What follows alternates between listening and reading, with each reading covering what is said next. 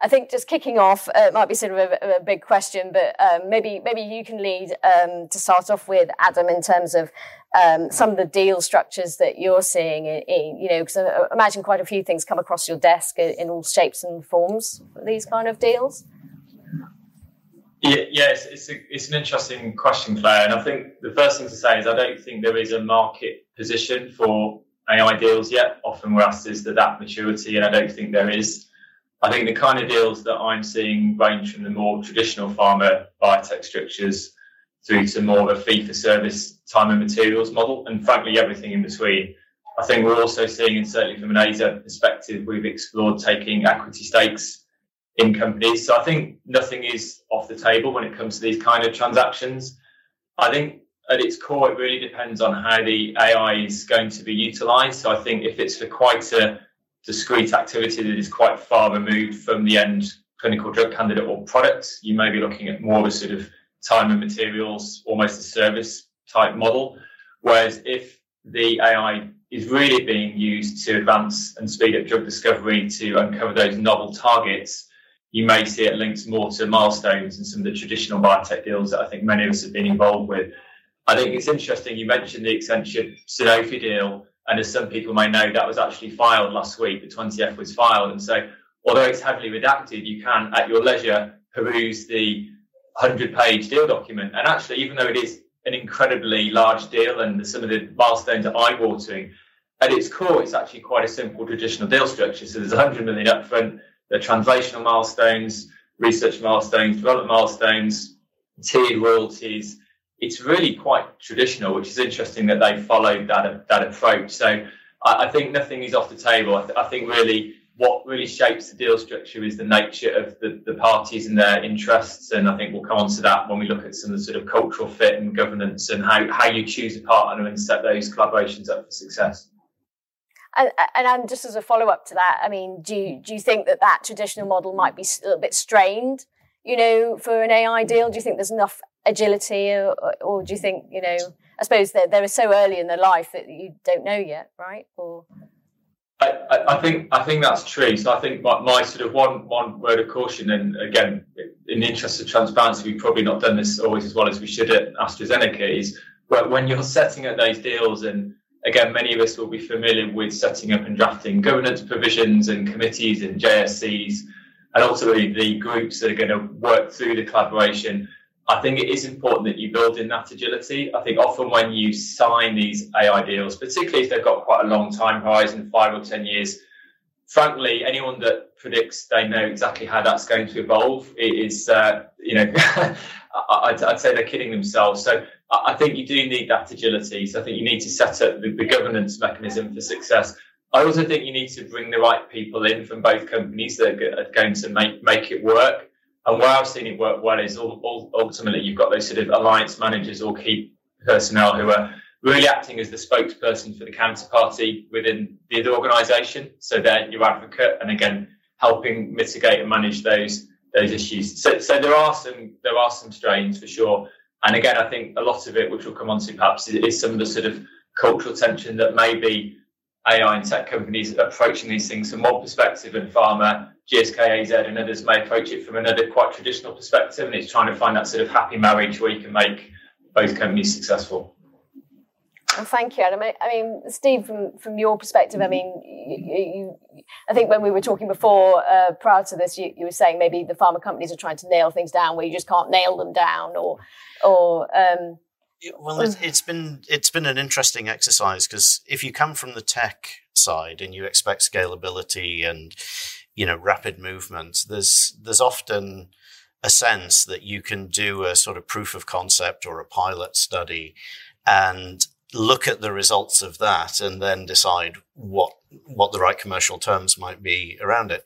Our experience of actually doing deals has been a little bit different, and I don't know whether that's either from Adam's perspective, just because pharma companies in general are favouring more traditional models, or whether we're just dealing with some particularly conservative BD groups. But we've had to nail down the entirety of the deal all the way through those milestones and royalty payments, which was, I think, unexpected for us at our stage of development as an SME coming in with a novel technology, it's almost, well, don't you want us to kind of prove this first before you spend the time negotiating all of that? But it seems to be the case that, because if we are successful, there is a huge amount of potential value created. Well, true. And I suppose might be people here or certainly who might be working on a fee for service model and thinking, well, how do I sort of break into having those kind of upsides that, might come later? I mean, there's some sort of, you've traveled a journey a bit on that route, haven't you? Or... Yeah, well, we did start off anticipating that we would in large part be a fee-for-service organization. I think it's very difficult to, as a small organization, to get sufficient capital behind you, particularly. I mean, the fee-for-service model is not attractive to investors unless they're set up in a very specific way. It's not a high-growth model in most cases.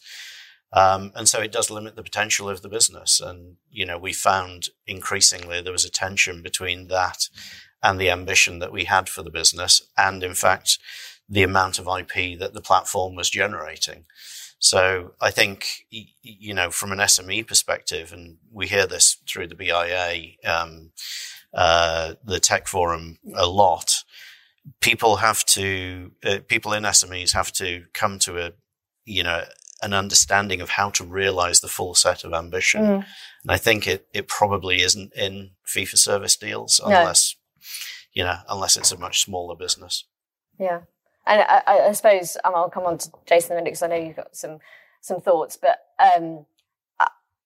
is there a danger of really focusing on those sort of glory deals, the back end deals? Is there a bit of a danger of going a bit too much that way? Very much so. It's a very risky prospect. I mean, I don't know, Adam and Jason maybe comment on this, but in order to validate that you have something which is going to be useful to a pharma company, you pretty much have to get through in vivo trials. And that sets the bar at a certain level of investment. And that level of investment, frankly, is much harder to achieve for an early stage UK company than it would be for an early stage US company.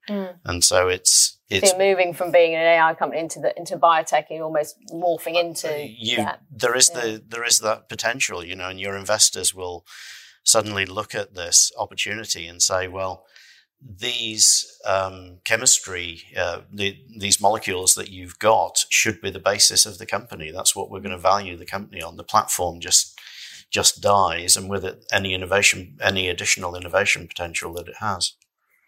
I mean, Jason, we'll come on to the IP in a minute, but I don't know whether you have anything that you want to talk about some of the models you've seen, particularly sort of in your early days, or. Well, I think a lot of what Adam said, I recognise.